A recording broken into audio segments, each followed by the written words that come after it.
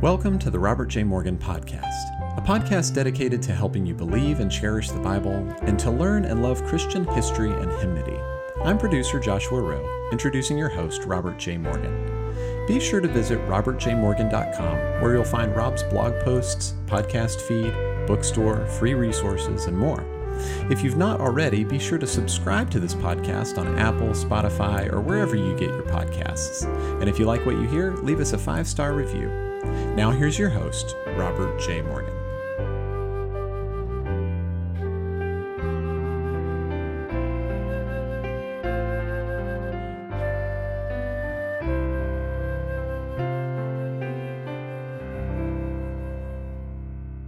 Whatever happens, let God use it to advance the gospel. Hello, everyone, and welcome to our Bible study podcast. We're working our way through the New Testament book of Philippians in a series of messages that I've entitled, Whatever Happens. And today we're coming to Philippians chapter 1, verses 12 through 18.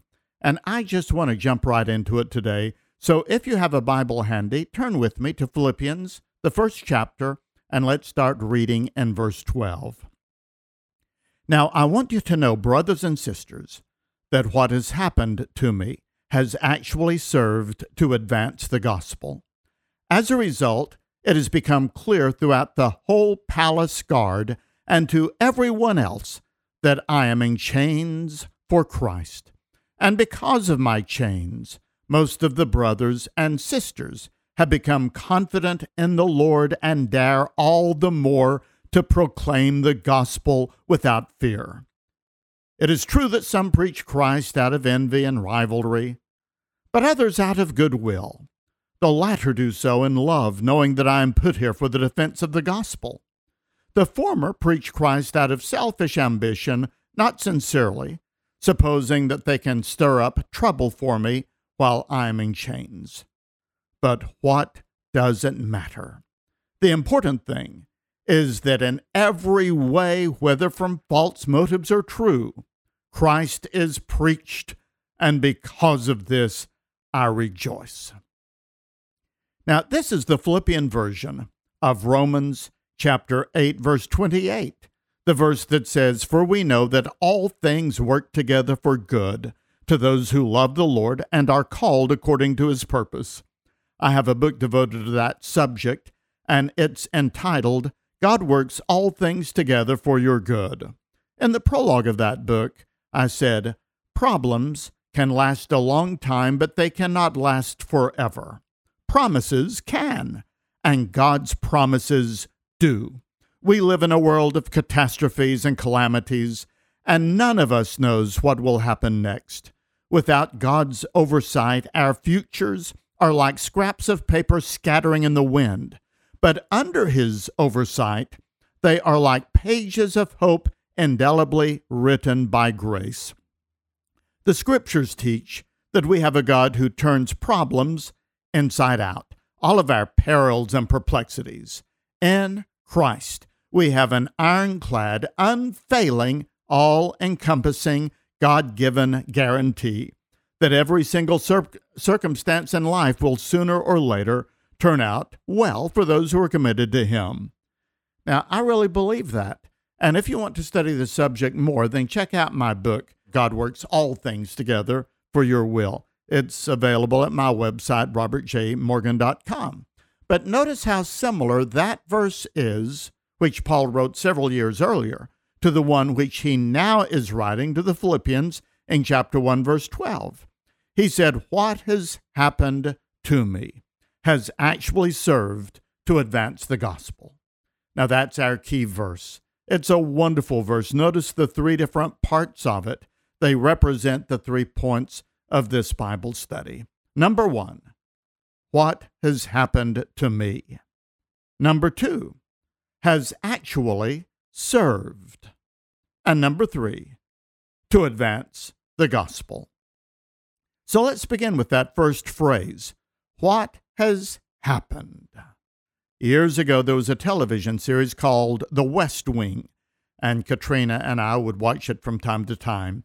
In one dramatic episode, an assassin fired at President Bartlett.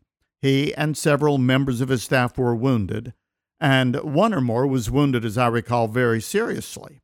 As Bartlett stood there stunned in the emergency room of the hospital, looking through the windows at the intensive care unit and his friends struggling for life, he was stunned. And he simply said, "Look what happened." And that's the way, as I recall, the episode ended. It was such a simple sentence, but it expressed the shock we feel when unexpected and sometimes violent or horrendous things take place. None of us know what's going to happen between now and this time tomorrow. An unexpected phone call in the middle of the night could change our lives. A destructive weapon could be unleashed somewhere in the world. We don't know what is going to happen to us personally, and we don't know what's going to happen to us globally. The word happen, like happenstance, implies the unpredictability of life. Now, Paul used this word 3 times in this chapter. Here in verse 12, "Now I want you to know, brothers and sisters, that what has happened to me." And in verse 19, "What has happened to me." And in verse 27, "Whatever happens." Paul was aware that not even he could predict what would happen in life. Well, what had happened to Paul? He talks here about what had happened to me. I've described in our initial episodes of this series on the book of Philippians, I gave the background of the letter in some of the earlier episodes, and I explained what had happened to him, but we can sum it up by simply saying that Acts chapter 22 through Acts chapter 28 had happened to Paul. In other words, that phrase, "what has happened," is a reference to what is told to us in the last 7 chapters of the book of Acts. So in Acts chapter 20 and 21, Paul was finishing up his 3rd missionary journey. He was on his way to Jerusalem to deliver an offering to the poor churches who were there, and he was hoping to heal the breach between the Gentile churches in Macedonia and in Europe and the Judean churches in and around Jerusalem. And he thought that from there he would go on to his 4th missionary journey. And so he stopped on his way in the city of Corinth in the book of Acts chapter 20. He spent 3 months in the expansive house of his friend Gaius. He was thinking, he was deliberating, he was praying. He scooped out his plans and he scoped out his intentions. He shared it with his friends and advisors. They all planned out the missionary tour that was coming next, the 4th missionary tour. He wrote the book of Romans telling them that he was coming now to Rome. He was going to go directly now to Rome, and from there, using it as a beachhead, he was going to go on to Western Europe to evangelize. All of that was what he was planning. But none of that actually took place. Because when he got to Jerusalem, his presence there was more provocative than he had expected it to be, and a riot broke out. He was seized by the Romans. His life was threatened. He was taken to Caesarea by the sea, where he was imprisoned in the palace there for 2 years in legal jeopardy and sort of at a standstill. And then finally he appealed to Caesar. He was put on board a ship for Rome, but the ship went into a typhoon, crashed in a storm, and Paul was beached on the island of Malta, and that's where he was also then bitten by a viperous snake. And finally, he was transported as a prisoner, making it to Rome, where he was placed under house arrest. There he was for another 2 years, and that's where the book of Acts ends. Now, after the book of Acts ends, that's about when Paul is writing to the Philippians and saying, "What has happened to me?" And he's describing all of that which had happened to him, none of which he had planned and none of which he had really wanted.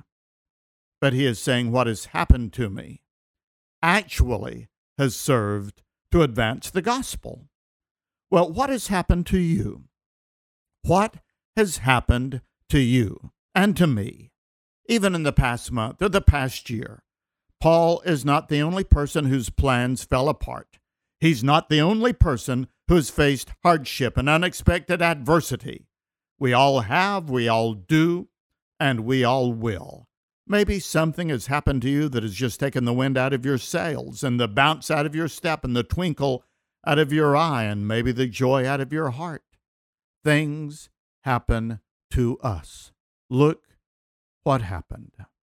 Well, that brings us to the next phrase here in verse 12. Paul said, I want you to know, brothers and sisters, that what has happened to me has actually served.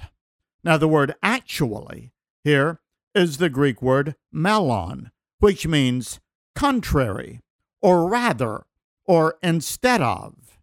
In other words, Paul was saying, the things that have happened to me, contrary to what you might have thought, have actually turned out for good. So this little nuance of meaning here is implied in the English by the word actually. For example, suppose you said to me, you must be very tired. I might say, actually, I feel great. I'm full of energy. You might say, you must be very old. I say, actually, I feel very young. You might say, you might be very lonely. I might say, actually, I'm seldom lonely. So the word actually means contrary to what you might expect. So these things have happened, but Paul is saying, contrary to what you might have expected or what you might be thinking, these things have not hurt or hindered the gospel, but actually the exact opposite has occurred. What has happened to me has actually served. What an amazing word. What has happened to me, all of my seeming misfortunes and delays and imprisonments, all of that has actually served. The circumstances of life, when we give them to the Savior, become servants who bow to his will. Our circumstances bow before Jesus. We may get under the circumstances, but he is always above the circumstances.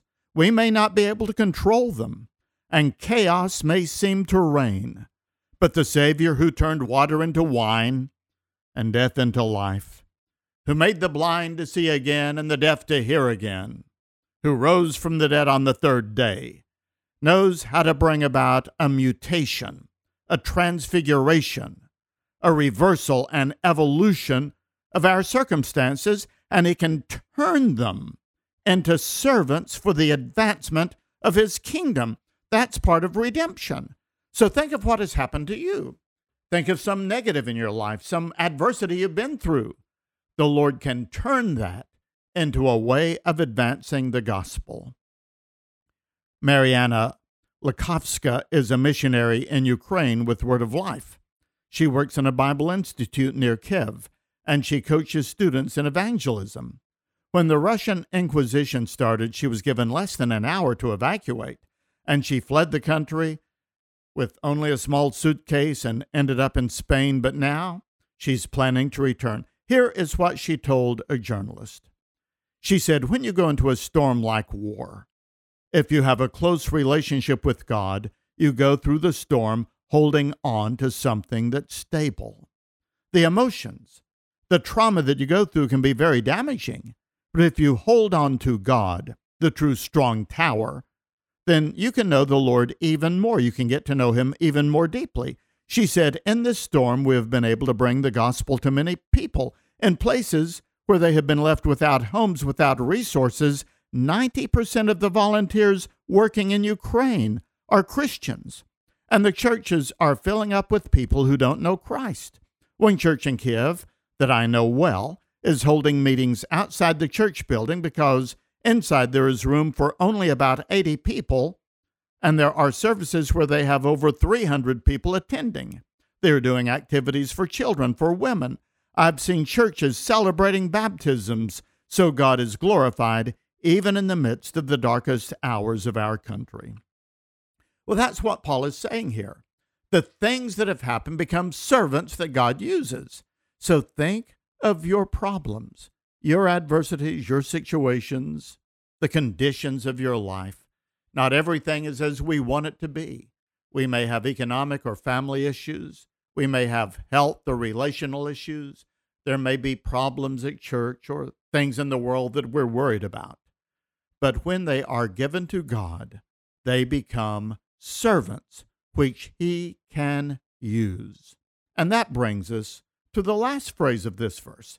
Now, I want you to know, brothers and sisters, that what has happened to me has actually served to advance the gospel.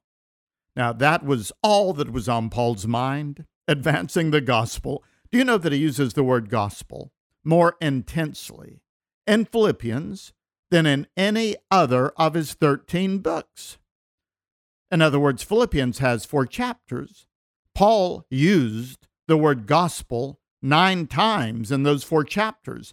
In terms of proportions and percentages, that's a greater concentration for the use of this word than in any other letter. In fact, the book of Romans is the only letter that uses the word gospel more, but it has 16 chapters. Paul had the gospel very much on his mind as he was writing to the Philippians. For example, just notice here in chapter 1 and verse 5, he said that he was partnering with the church in the spread of the gospel. In verse 7, he said he was in chains for confirming the gospel. In verse 12, he's talking about advancing the gospel. In verse 14, he wants to proclaim the gospel. In verse 16, he is defending the gospel. In verse 27, he wants the Philippians to live in a manner worthy of the gospel, striving together for the faith of the gospel. With Paul, it is the gospel, the gospel. The gospel, when I see his zeal for the gospel, I'm ashamed of myself. I'm ready to rededicate myself. How much does your zeal in life reflect Paul's concern for the advancement of the gospel? And so he goes on to explain to him that what had happened to him, his being imprisoned in Rome instead of being a free man, his being in Rome chained to guards for 24 hours a day under house arrest, his being there had actually served to expand and to extend the gospel more than maybe if he had been a free man. Now, this took place in 2 ways. First of all, he said, because of my being here, the whole palace guard, the Praetorian Guard, the imperial regiment of the guard has been evangelized. There were 2 soldiers, we think, chained to Paul, one on one wrist and one on the other. He was the most celebrated prisoner in the Roman Empire. They could not take any chance that he would escape. They didn't want to throw him into the dungeon. They didn't want to make a martyr out of him, but they didn't want him to escape. And so he had 2 soldiers every 6 hours. So he had, what would that be? 8 soldiers every 24 hours, probably different soldiers. How many would that be every week? How many every month? And they were there as he prayed, as he had his devotions, as he talked to the Christians who were coming in to see him, as he counseled, as he evangelized. They were there all the time when he was praying out loud, when he was reading aloud from the Bible, and he would evangelize them. God placed him there, and the entire imperial regiment over the period of 2 years came under the voice of the greatest evangelist and missionary in the world, and some of them went out to far distant areas of the empire as regimental officers and as leaders of the military. And so through his evangelizing of the elite guard of the Emperor Nero, and that way the soldiers all across the Roman Empire were evangelized, and soldiers are very often so hungry for the gospel. If you look at the soldiers in World War I, there were Bibles distributed in a greater degree during World War I than any time before or since, and these young men facing death carried the New Testaments. I have one that my Uncle Walter was given in World War I, and they carried it with them, and on some battlefields the slain were seen as the bodies were collected with their Bibles open in their lifeless hands. And even today, it's the soldiers among the Ukrainians and sometimes among the Russians that are coming to Christ. And in the United States, on military bases, there are soldiers coming to Christ under godly chaplains sometimes 10s and 20s and 30s of them at a time. I've read about it. And so the gospel spread here through Paul by means of the soldiers. And then secondly, he said, my example of courage and being willing to be imprisoned for the sake of the gospel has spurred on the Christians here in Rome. And before I got here, they were a little bit timid. They had a very quiet demeanor to their faith. But when I came and the news about me was spread everywhere that the great Apostle Paul is in prison, then it gave courage and motivation to the Christians in Rome to speak up. And because of that, the gospel has been spreading. Now, I said, many people are doing it with great sincerity. Some of these Roman believers who are given to rivalry, they didn't like the fact that I was coming into Rome because they were the leaders of the church and they had positions of authority. And I was coming in and maybe threatening that a little bit. And so they are using my imprisonment to regain their status by preaching more boldly. But he says, what does it matter if they are preaching from good motives or insincere motives? At least they are preaching. And because of this, I rejoice. So Paul is saying here, what has happened to me has served under the providence and the redemptive power of the gospel to advance Christ by evangelizing these soldiers that I could never have reached otherwise, and by motivating the Christians in Rome, and for that matter throughout the empire, to stand up in their faith for Christ. And by the way, this little phrase, what does it matter? That has come into my mind so many times when I've been perplexed or upset or worried. And I just say to myself, what does it matter? In the scheme of eternity, what does it matter? That's a powerful little phrase. Paul had learned to keep the unimportant unimportant, not to take molehills and make them into mountains, but to acknowledge them and just say, what does it matter? Well, let me end with a very personal story, something that happened to me yesterday that illustrates this. I was in Tulsa, Oklahoma at the I was at First Baptist Church in Broken Arrow, Oklahoma, outside of Tulsa, where my friend Dr. Matt Brooks is the pastor. And I love Matt and his wife.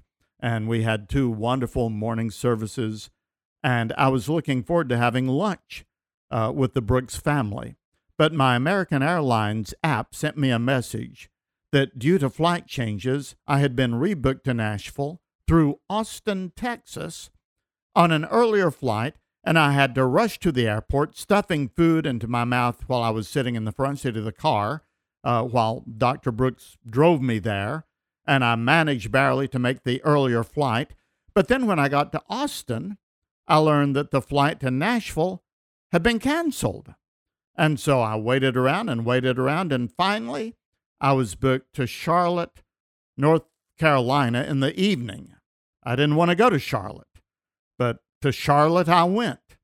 And when I got to Charlotte, the flight to Nashville was booked for 11 p.m. I left Tulsa at 1 p.m., so it was a long day, but I got to the gate and they said, well, the plane is having mechanical problems. So we didn't board for another 2 or 3 hours. And by the time we boarded, all of us passengers, and I think the crew too, we were almost comatose. Well, I finally boarded the flight, and my seat was 1A, 1 Alpha. I was in first class, but somebody was sitting in that seat. So I backed away, and I told the flight attendant, I said, it doesn't matter to me, I'll sit anywhere. But he said that I could not sit anywhere, that I could only sit in seat 1 Alpha. That was my seat. And so with a good deal of trouble, he finally prodded the poor man who was in my seat out of my seat and sent him back to the rear of the plane to sit with the poor people in tourist class. And so there I was, and I was just absolutely exhausted. And my seatmate was a young man who was also absolutely exhausted. I glanced over at him. I said, was the man they routed out of here a friend of yours? And he shrugged and said no. He was a tall, good-looking, athletic young man. I didn't think any more about it. And I slumped down to go to sleep. The plane took off. And along the way, the Lord said, you really should witness to him. And on airplanes, I'm not as good a witness as some people are. I'm an introvert. And I like the window seat. And I put my headphones on and just let my introversion take over. And only if the Lord really prods me. Now, I've got friends who are very good evangelists on airplanes, and I feel guilty that I'm not better. But I do try to be sensitive to the Lord. And this guy kept turning around and talking to buddies and all around him, and I realized the whole first class was filled up with tall, young, good-looking, athletic guys. So I looked over at him and I said, "What do you do?" He said, "I'm a baseball player." And I said, "Well, what do you play? What position do you play?" He said, "I play the infield." And I began to talk to him, and it turns out that he is a professional baseball player who plays both in the major leagues and then the minor leagues, and he happened to be right now coming to Nashville to play a game against the Nashville Sounds. And but he's been up he's done about everything. I looked him up later because he gave me his name, and he's got a whole Wikipedia page and all of his stats and what he's done in the major leagues. And you might know his name very well if I gave it to you. But I'm not a very big baseball fan, and I don't feel that I can give you his name without breaching confidentiality, but I'll give you a hint. His uncle is Aaron Rodriguez, the baseball player, A-Rod as he's called. So he comes from a baseball playing family. But I said, he said, "What do you do?" And I said, "I'm a Bible teacher." I said, do you go to church?" He said, "Well, it's hard to when you're on the road playing ball all the time." And I said, "Yes, I can imagine it would be." I said, "Does your family go to church?" He said, "Yes, I was raised in church, and my girlfriend goes to church back in Miami, and my parents go to church back in Miami, and I go there when I'm back home." And I said, "Well, do you have a Bible?" And he said, "No." I said, "I'd like to send you a Bible. I'm a Bible teacher." And I said, "I don't know what I'd do if I didn't have the Bible. I carry it with me in my suitcase wherever I go. I travel a great deal too." And I said, "We've got to have a spiritual foundation to life. A career like yours, like anybody's career, has lots of ups and downs, and it's got thrilling moments, and it's got moments of great disappointment. And if we don't have a spiritual anchor to keep us stable, then we'll have a lot of ups and downs without any way of dealing with it." And he said something like, "Don't I know it?" And I said, "Well, I've given my life to Christ, and he helps me, and he lives within my heart, and whether I have a good day or a bad day, he's there." And I said, "I would love to send you some literature and to send you a Bible and send you a book that I've written." And he said, "I would like that very much." And I went just as far as I felt the Holy Spirit was allowing me to go. And I didn't press him for a decision to receive or not the Lord Jesus Christ. I just felt that was the opportunity that God was giving me to plant something in his heart, and I'm following up with it by sending him a Bible and some literature and a personal note. And I'm going to keep my eye on him and see what the Lord does in his life, not only in baseball, but more importantly, spiritually. Because I don't think that all of the hardships I went through, being rerouted from one flight to another, being delayed because of weather, being delayed because of mechanics, being delayed because of all kinds of reasons, being shuffled around in different seats, I don't think that all of that was just an accident. I thought for a long time the Lord is just allowing all of this to happen to develop my patience and to see if I'm going to stay cheerful and patient during all of this. And I resolved that I was going to.